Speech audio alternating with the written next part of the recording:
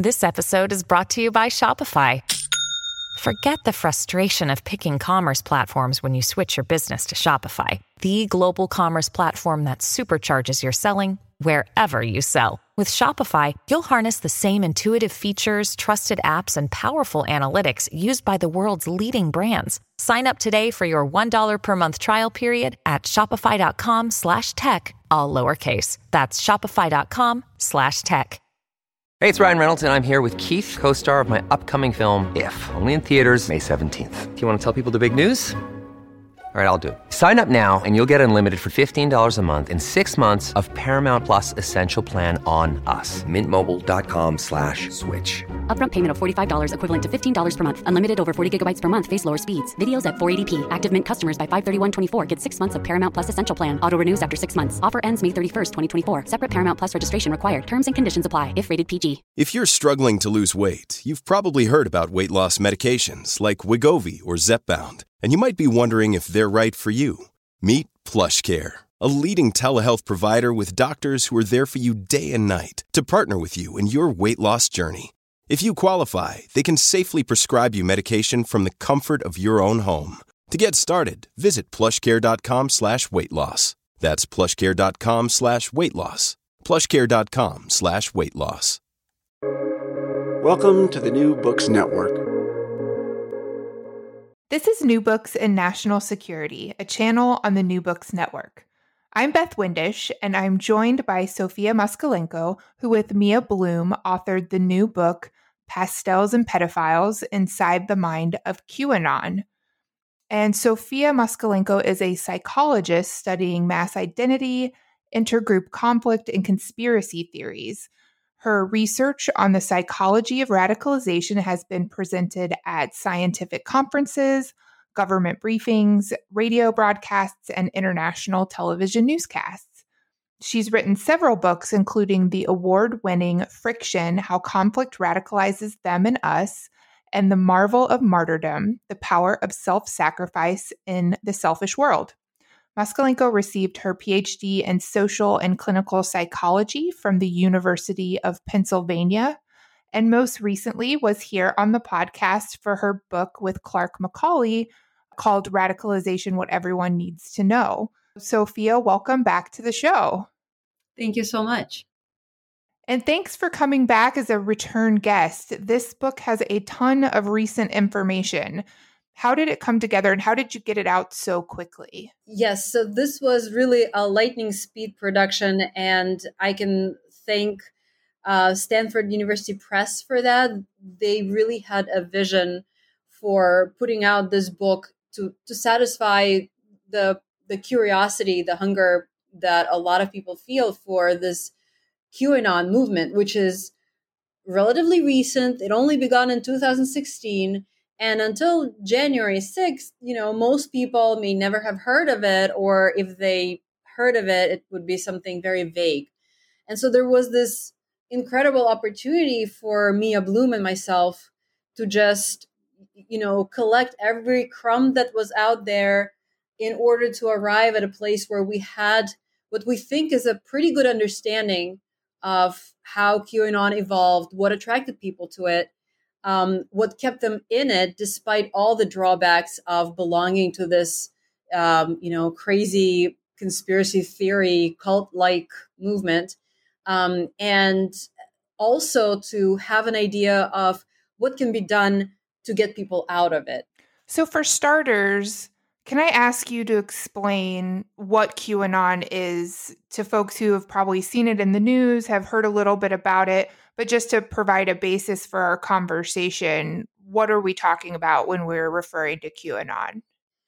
Right. So QAnon is a baseless and debunked conspiracy theory, or rather, it's an umbrella of a whole lot of different conspiracy theories, which include the idea that there are lizard people, human-lizard hybrids that are living among us, and that the Earth is flat, and there are some lasers in outer space controlled by Jews that are used in order to burn down California wild forests to make room for a superhighway. But the really main idea behind QAnon is that there is a cabal of blood-sucking, sadistic Satan worshippers who abduct children around the world in order to torture them and sexually exploit them and to drink their blood, which they believe contains this chemical called adrenochrome that the cabal, they claim, use in order to rejuvenate themselves and stimulate themselves, kind of like an addictive drug. And this cabal, QAnon claims, includes, of course, Bill and Hillary Clinton, George Soros, the Rothschild family, Bill Gates, as well as famous Hollywood personalities such as Tom Hanks and Oprah and Lady Gaga and a whole bunch of other famous people. And you've done a lot of research in the past on extremism, violent extremism.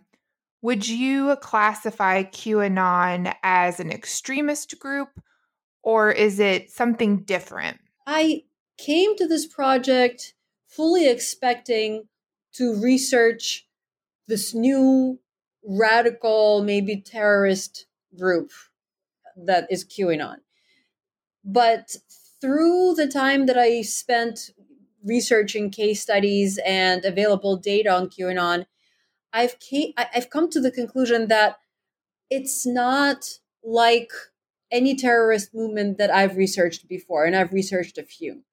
That QAnon is a group with radical beliefs, but even these beliefs, for most people who hold them, do not imply a necessity to do something bad.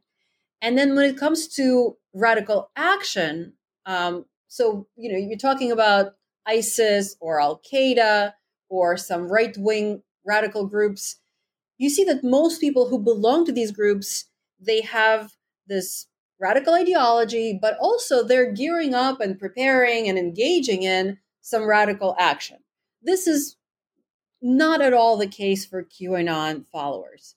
So even though vast majority of them will subscribe to some, if not all, of these crazy conspiracy beliefs, they will never do anything about it. So out of about 35 million QAnon believers in the United States alone, this is according to recent polls, about 35 million Americans believe these things. How many have actually ever committed any kind of radical action? The answer is about 60, and that includes all of those QAnon followers who were present at the January 6th storming of the Capitol Hill.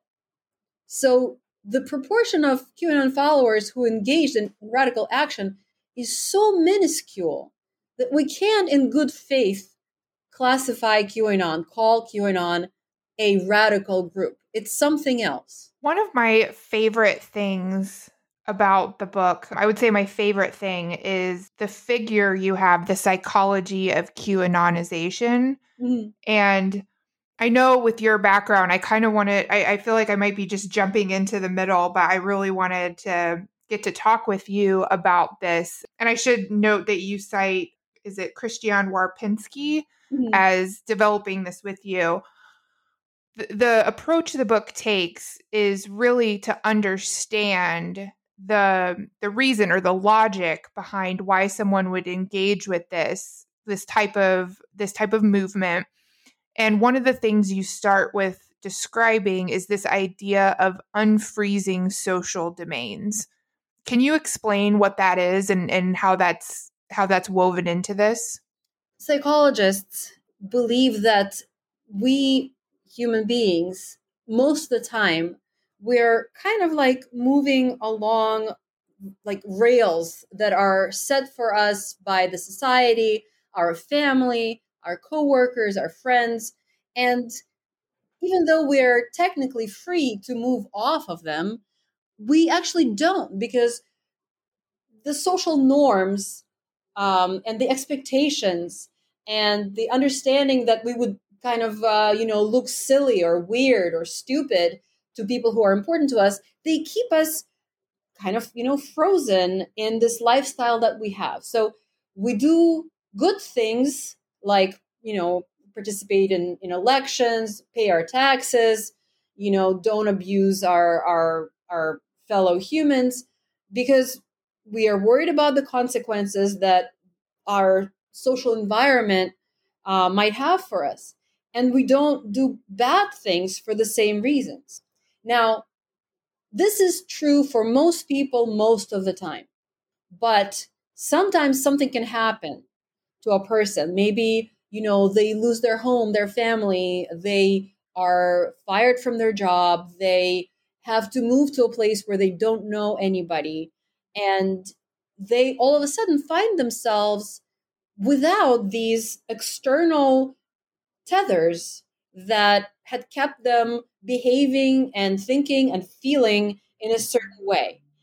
And this is a state that most people find very uncomfortable. We are social creatures. We depend on others for a lot of things, including a moral scale, what's right and what's wrong, who is a good person, who's a bad person, and where do I fall on this continuum.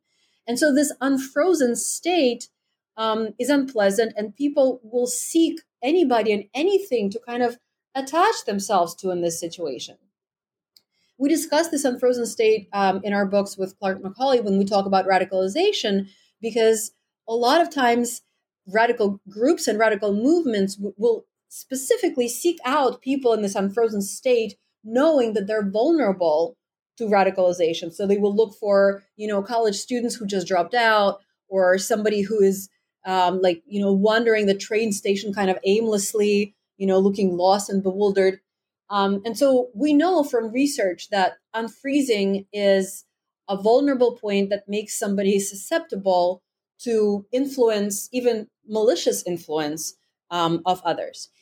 And with QAnon, I believe what we're observing is this unfreezing happening on massive scale, where our entire society has been slowly drifting away from these pillars that, let us know what's good and what's bad, who is an authority, what to trust. And little by little, we ended up, even before COVID, even before Trump presidency, which it seems, in a lot of ways intended to undermine these pillars. Even before that, we ended up as a society in a place where we were kind of lost with our moral compasses, so to speak. The religions of every denomination has gone through a sex abuse scandal, most notably the Catholic Church, but it happened to pretty much every church in the United States. And so religion is no longer a place where a lot of people turn for understanding of what's morally right and what's morally wrong. The government has lost a lot of its credibility. Especially for conservatives in the United States, the most profound thing that affected it was Bill Clinton's affair with Monica Lewinsky, and then the lying about it. Before Trump became president, there was a poll where they asked people, how much they liked a bunch of things, and it included things like the U.S. Congress, but also it included things like colonoscopy, and they found that they preferred colonoscopy to U.S. Congress. So the government lost its position of authority that we can trust. And, science in the 60s and 70s, it was this, great promise that science was going to make our lives better. It was going to find answers to very important questions, including questions of meaning in life. And yet our daily experience with science for a lot of people comes down to what kinds of pesticides do I need to avoid today when I'm grocery shopping for my family, or what kind of drug is recalled this month because they found that there were some unscrupulous, pharmaceuticals and scientists aided that. And so science has lost its authority. Hollywood, of course, with the Me Too crisis kind of shaking our faith in this American dream that Hollywood really helped to create. And so all of us ended up in this place of cultural unfreezing at a time when COVID crisis struck, which of course introduced an immense threat in the form of this invisible virus. And we had to rely on some authority to tell us what it is, how afraid we should be of it, what should we do about it, if anything. And a lot of people found that they couldn't trust any of these established authorities, so they turned to the internet, because during the lockdowns, that's pretty much the only place a lot of us could turn.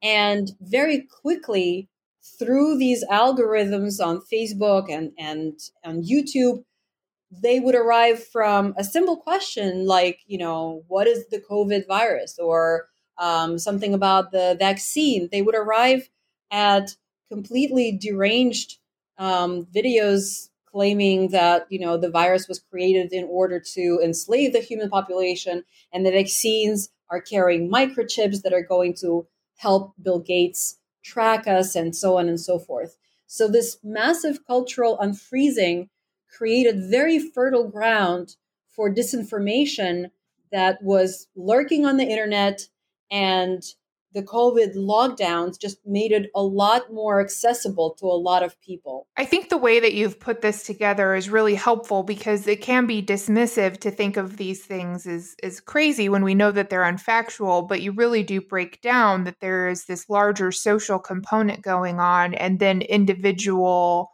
pieces to this.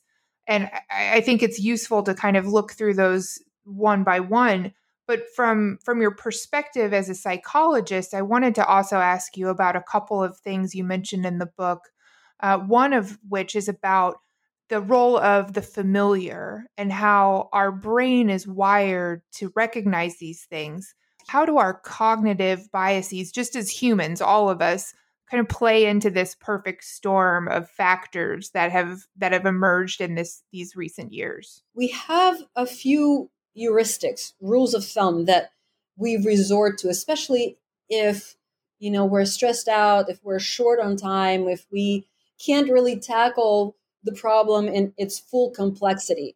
Our minds create shortcuts for itself in order to make the best out of a very difficult situation, such as an overwhelming amount of information that you don't really have enough tools to process. One of these shortcuts is called the availability heuristic. For example, you're thinking about some problem and you're looking online for solutions, and one of the solutions, it reminds you of something that you already have heard somewhere or seen somewhere. And so your mind latches onto that. It tells you that this is the right solution just because it's an easy feeling that the mind is experiencing. And so in QAnon folklore, there is a huge number of tropes that they borrowed or plagiarized, whatever you wanna call it, from popular culture, starting with the cabal of child abducting, blood drinking Jews, which is directly taken from centuries old propaganda piece that was produced by the Russian Tsar's secret police in the 19th century in order to foment hatred to Jews in the Russian Empire. And it's just proven a really resilient trope. It keeps surfacing again and again. And it again makes an appearance in QAnon folklore. But even more interestingly, George Soros appears to be another very available monster in our subconsciousness, because it just keeps appearing in different kinds of propaganda. It started out with Viktor Orban's re-election campaign in Hungary. They were looking to run a negative campaign, but there was just really nobody who opposed Orban.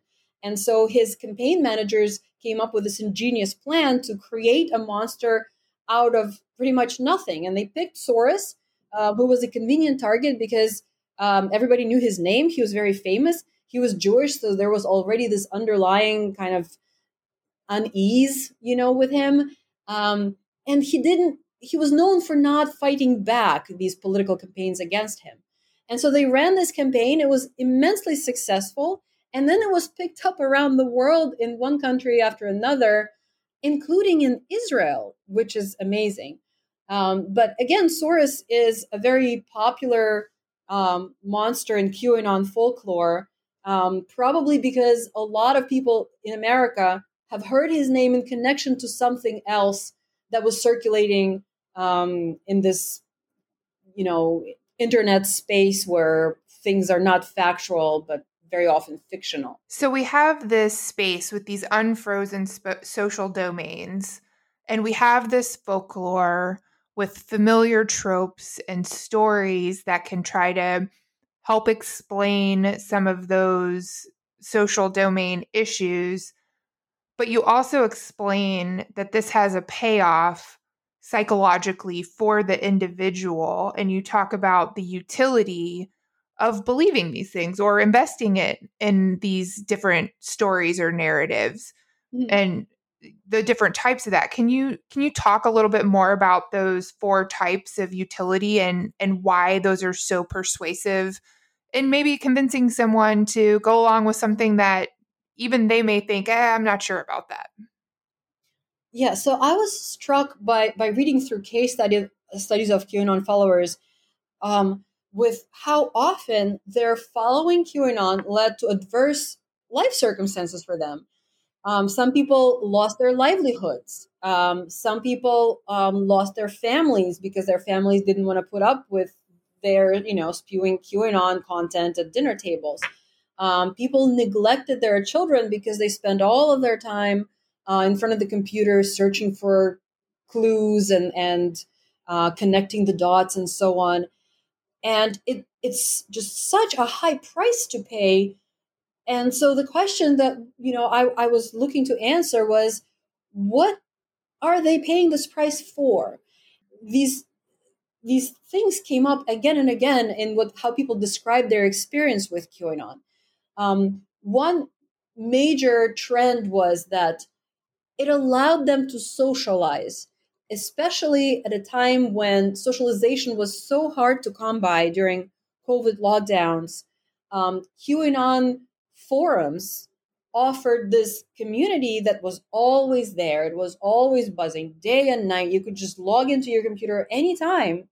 And there were people there who shared your beliefs, and it made you feel less isolated and less alone. And so people were willing to pay a high price for that, it turns out. Sometimes real relationships are more difficult to maintain than these imagined relationships that don't require you to, cook dinner and put up with other people's disagreements with what you're saying.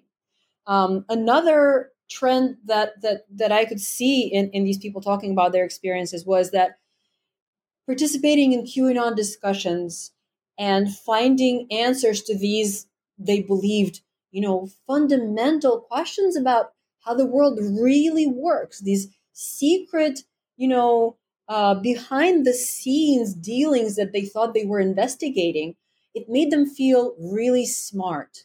Like Q Drops and QAnon Experience was originally designed in the same way that computer games are designed.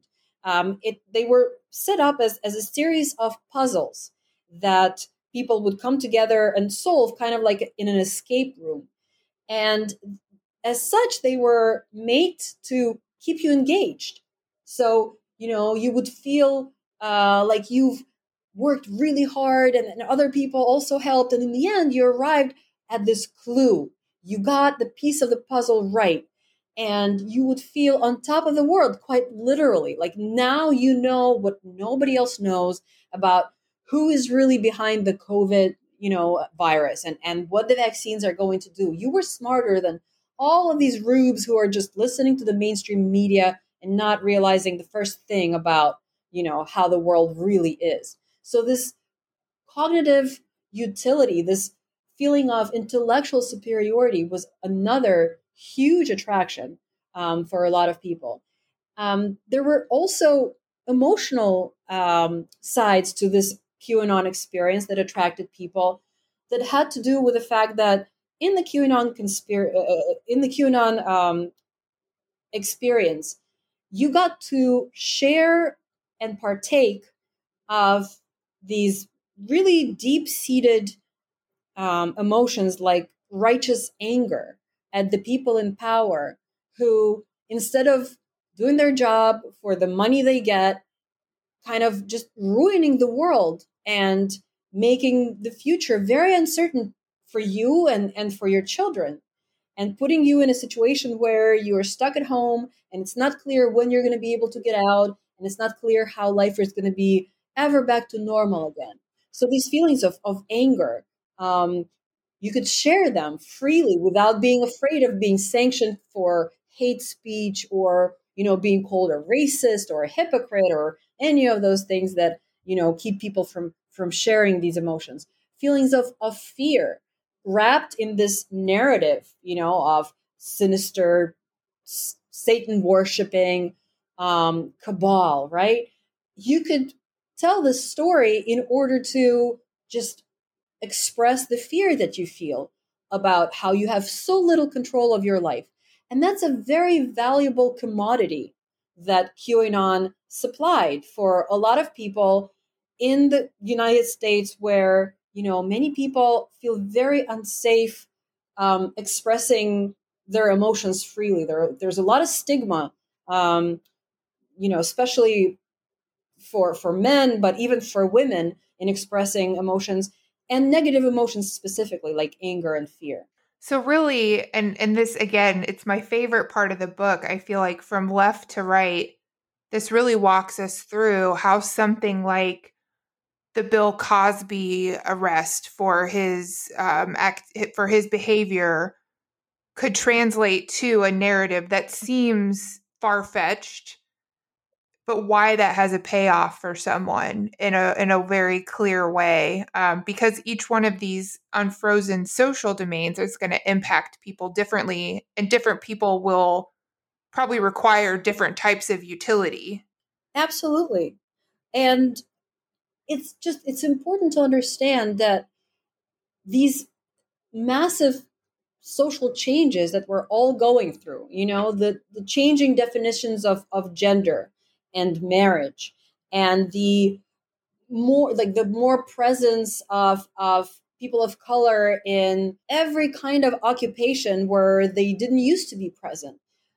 For a lot of people, it makes the reality very, very uncertain and unpleasant. And narratives are our human way of dealing with reality that we can't really process on the surface. So QAnon is kind of like a community, community-wide narrative making, trying to come to terms with a rapidly changing world where they feel they have very little control and they fear for their future. And as far as, we can label these people, and we can, feel angry at them, and feel like their fears are misplaced and their concerns are ill-informed. All of that may be true. But at the same time, we can't dismiss the facts that there really are unaddressed issues of trust between our most important institutions and our people. And they affect us all, not just QAnon. We're all dealing with them in different ways. QAnon is, probably on the bell curve to the side, not the mainstream way of dealing with it. But if we want to preserve our democracy and our society, we need to address these long-standing divisions, like racism and like sexism, and accountability of the government and science, that are pressing on all of us. And so we can feel about QAnon however we want, but I think we need to maybe consider that they are a symptom of a larger problem that's affecting us all. And you mentioned changing gender roles. The book talks a lot about the role of women. What was your thought and what was important to cover in this book? And why did you choose to highlight women's role in this way? QAnon is unusual as far as political movements of radical inclination in that it is so heavily skewed toward women. Usually when we look at radical movements, terrorist movements, it's mostly men. But QAnon has a lot of women. We don't know exactly how many because it's again, it's very new. We don't have a lot of research, and there's just so many of them. It's hard to get a representative sample. But it seems like maybe 50-50 or maybe even more women than men. And so that in itself is very interesting to me and very telling. Why were women flocking to this fringe movement when usually women tend to stay outside? And I think that women have been in the United States, because the book mostly talks about QAnon in the United States, have been dealt a very unfair hand. So on the one side, there were major advances in getting women education equal to men and getting women into workforce, kind of in the same way as men. But at the same time as this was happening and women were more likely to go to college and more likely to get a career, at the same time as this was happening, pretty much all of the domestic duties in the United States remain in women's corner.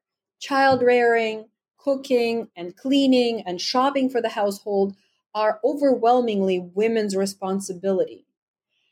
And so on the one hand, you have the pressure to succeed in the workplace, to make money. On the other hand, you have this added workload at home waiting for you. And then add to that also that women are not compensated equal as men in the workplace. So they work the same amount of time, but they don't get paid as much. And it's very hard for women to maintain this, idyllic lifestyle of the 1950s white family where it was just the men working, because the economy has shifted and very few people can afford to be a single earner household. So all these pressures on women just create a very difficult environment. And if you're raising a child in the United States, that's another level of difficulty because, there's very little help from the government. There's no nuclear family that's ready to jump in and help like there is in more traditional societies. Childcare is really, really expensive. So women are just being torn in every direction. And again, trying to make sense of this very difficult situation with no light at the end of the tunnel, QAnon offered these women a way to vent their frustrations, express their collective fear for the children, even though it's these, fictional children who, were abducted by some evil, Satanist somewhere. But it's a place where they can connect on this visceral level and share emotions and share frustrations and provide support and comfort to each other that they really, really need. And you mentioned a lot of things that were long simmering but have come to a head with the pandemic, and isolation in the United States in general is another one of those factors that you address. Are there other factors? I think you also mentioned the role of like post-traumatic stress in some of the folks who engaged with QAnon. Mm-hmm. Are there other factors you think were either remarkable or things you thought were surprising to note in the research of things that may have impacted either at a societal level or an individual level, someone's susceptibility to want to engage with this type of movement? So I was really surprised to see the prevalence of psychopathology among QAnon followers. And the reason I was surprised was twofold. One is terrorists and radicals, whom I normally research, are actually less likely to have a mental health issue than an average person on the street. They are actually more likely to be mentally well. So that was just running opposite to everything that I usually see in my work on radicalization and terrorism. And the second reason why it was striking is that, for example, among QAnon followers who were present at the January 6th riot in Capitol Hill, 68% of them have had a diagnosis of psychopathology in the past. So that percentage is just mind-boggling. To compare it with the general American population, in the latest data that we have available from National Institute of Health, about 19%, 19, of Americans have had a diagnosis of mental health illness. So among QAnon, that number was 3.5 times as large as it was in the general American population. That's very, very high. And it seems to me like it explains maybe why some people were more likely to fall under the QAnon spell if they were already suffering from anxiety, and then watching these videos, promoting QAnon content, it would just drive them even deeper into the state of just, panic, and wanting to do something about it. And so little by little, they would get sucked into QAnon. Or if somebody was suffering from paranoia because of, mania having to do with bipolar disorder or schizophrenia, of course, QAnon content would just amplify it tremendously. Another interesting thing that I don't really discuss a lot in the book, just because there was, that was a huge issue, and it seemed like there was not enough space in the book to talk about it, is the 2008 housing crisis. I think it really impacted a lot of people who ended up in QAnon, which is white, kind of middle class Americans. Because for them, they grow up with the idea of the American dream necessarily including owning your own house. And in 2008, this idea of owning your own house just came crashing down for a lot of people, resulting in horrific scenarios and their life saving erased and their credit history ruined, and just making their lives miserable for a long time after that.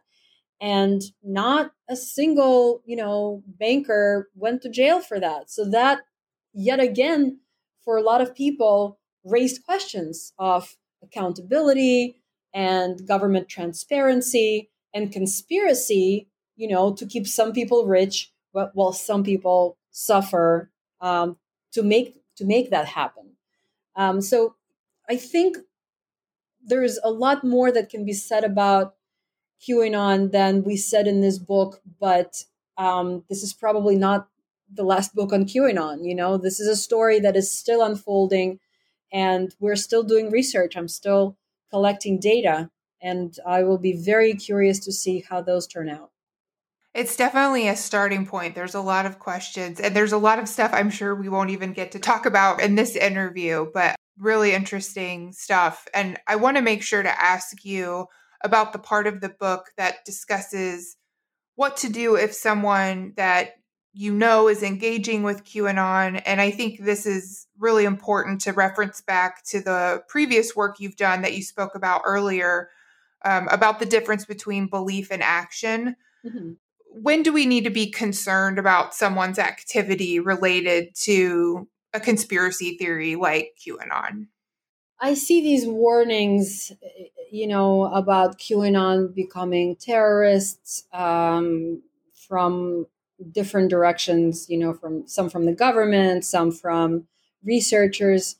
And I just don't think it's worth our time and our resources to worry about that where it comes to QAnon. I just don't see this crystallizing into anything like ISIS, even though some people make that comparison. I don't believe it's warranted. I do believe we need to worry about QAnon undermining the public faith in our institutions and in our democracy. And we already saw some of the effects of this when it came to vaccinations, where, they spread these conspiracy theories about how vaccines are harmful. And we have data to show that people who were exposed to these were less likely to say that they would get the vaccine and more likely to say that they would never do it. And that has some real public health consequences. And we're all going to be paying a price for that, if not with our health, then with our tax dollars. So that is a very serious problem that I don't think we can afford to ignore, because January 6th was just, maybe the first in a series of things that we might see if we let this stuff simmer and not attend to it. As far as what can we do about it, in the book, I give a number of recommendations that can be done if the government was serious about getting involved in this effort.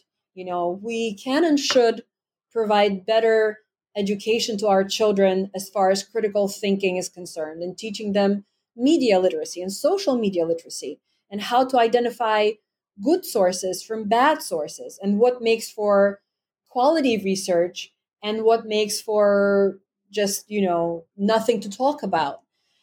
We don't do any of that right now in an average American school, and very, very little in an average American college. It really should change.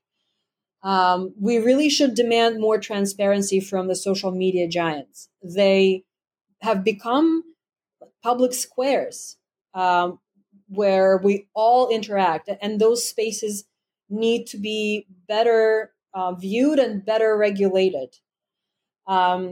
But as far as what we can do as individuals, I'd like to start with what we shouldn't do. So we have a lot of research that says it's really, really unhelpful to try to argue with people about their beliefs.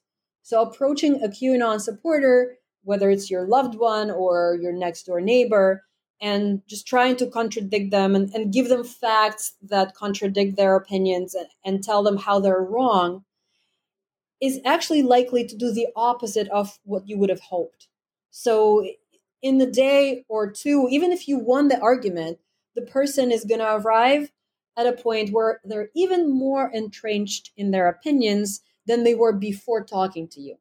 Putting people on the defensive makes them build more defenses, So really, if you can at all, avoid confrontations, avoid arguing with them and posturing and trying to show to them that their beliefs are stupid. It's really not going to do any good, and it might do bad. So what can you do then? One thing you can do is just to be there for those people in your life who are deep into QAnon rabbit hole, or who are just teetering on the edge, QAnon curious. Because for a lot of them, like I said, QAnon is a social outlet, because they lack companionship, they lack friendships, they lack people that they feel close to in their lives.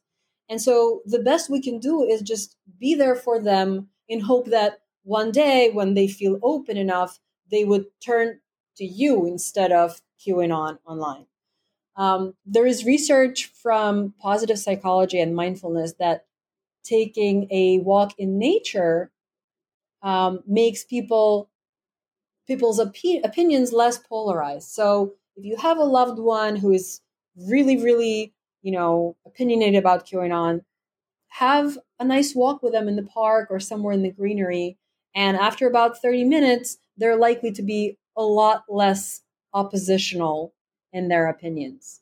And just connecting with people on an emotional plane, connecting with QAnon supporters on an emotional plane rather than on this cognitive argumentative plane is more likely to bring them around than arguing and contradicting them. Finally, in the book, you talk about the international element of this. And I guess first, from a national security standpoint, this content doesn't come, from a vacuum.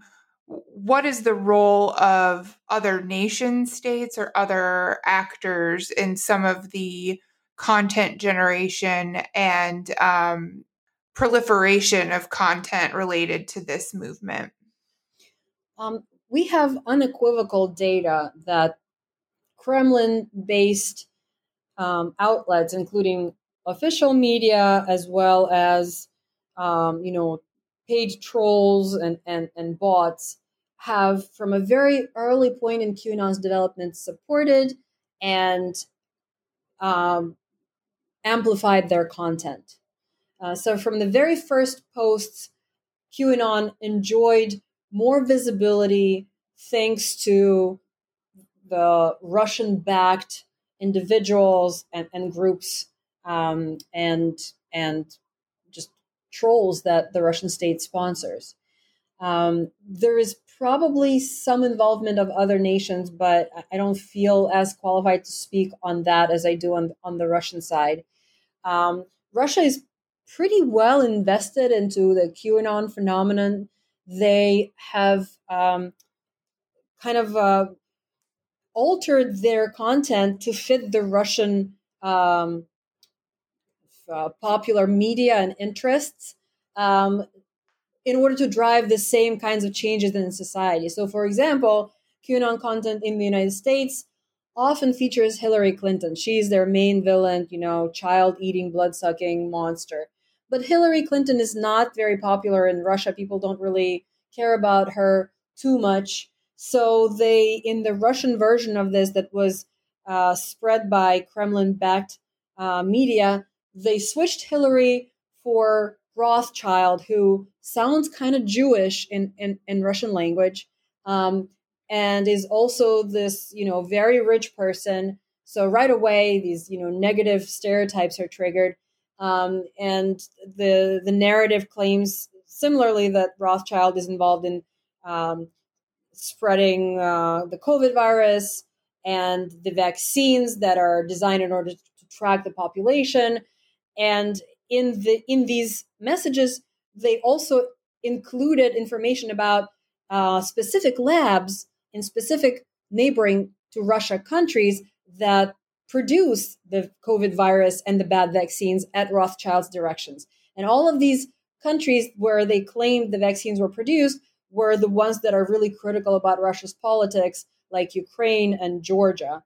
So Russia is very, very good at using this kind of propaganda for its own purposes. And if they weren't involved in creating the narrative, they certainly helped to spread it in the United States to their own advantage. Well, we've taken up a lot of your time, but before we let you go, could I ask, what are you working on for your next project? I am continuing work on QAnon. I feel it's going to be important for a while. I don't think it's going to dissolve, as some people say. I think it's going to morph into, something or some things else. And I'm also now working on this population of incels, the involuntarily celibate, and trying to understand how this, again, a sizable proportion of our population is feeling so disenfranchised as to develop this very severe mythology and narrative that is very hostile to especially women, but the society as it is today. Well, best of luck with those, and I hope we get to talk with you again for one of your future works, and thank you for being on the show today. My great pleasure. Thank you so much. Pastels and Pedophiles, Inside the Mind of QAnon by Mia Bloom and Sofia Moskalenko is available now from Stanford University Press. Thanks for listening to New Books in National Security, a podcast channel on the New Books Network.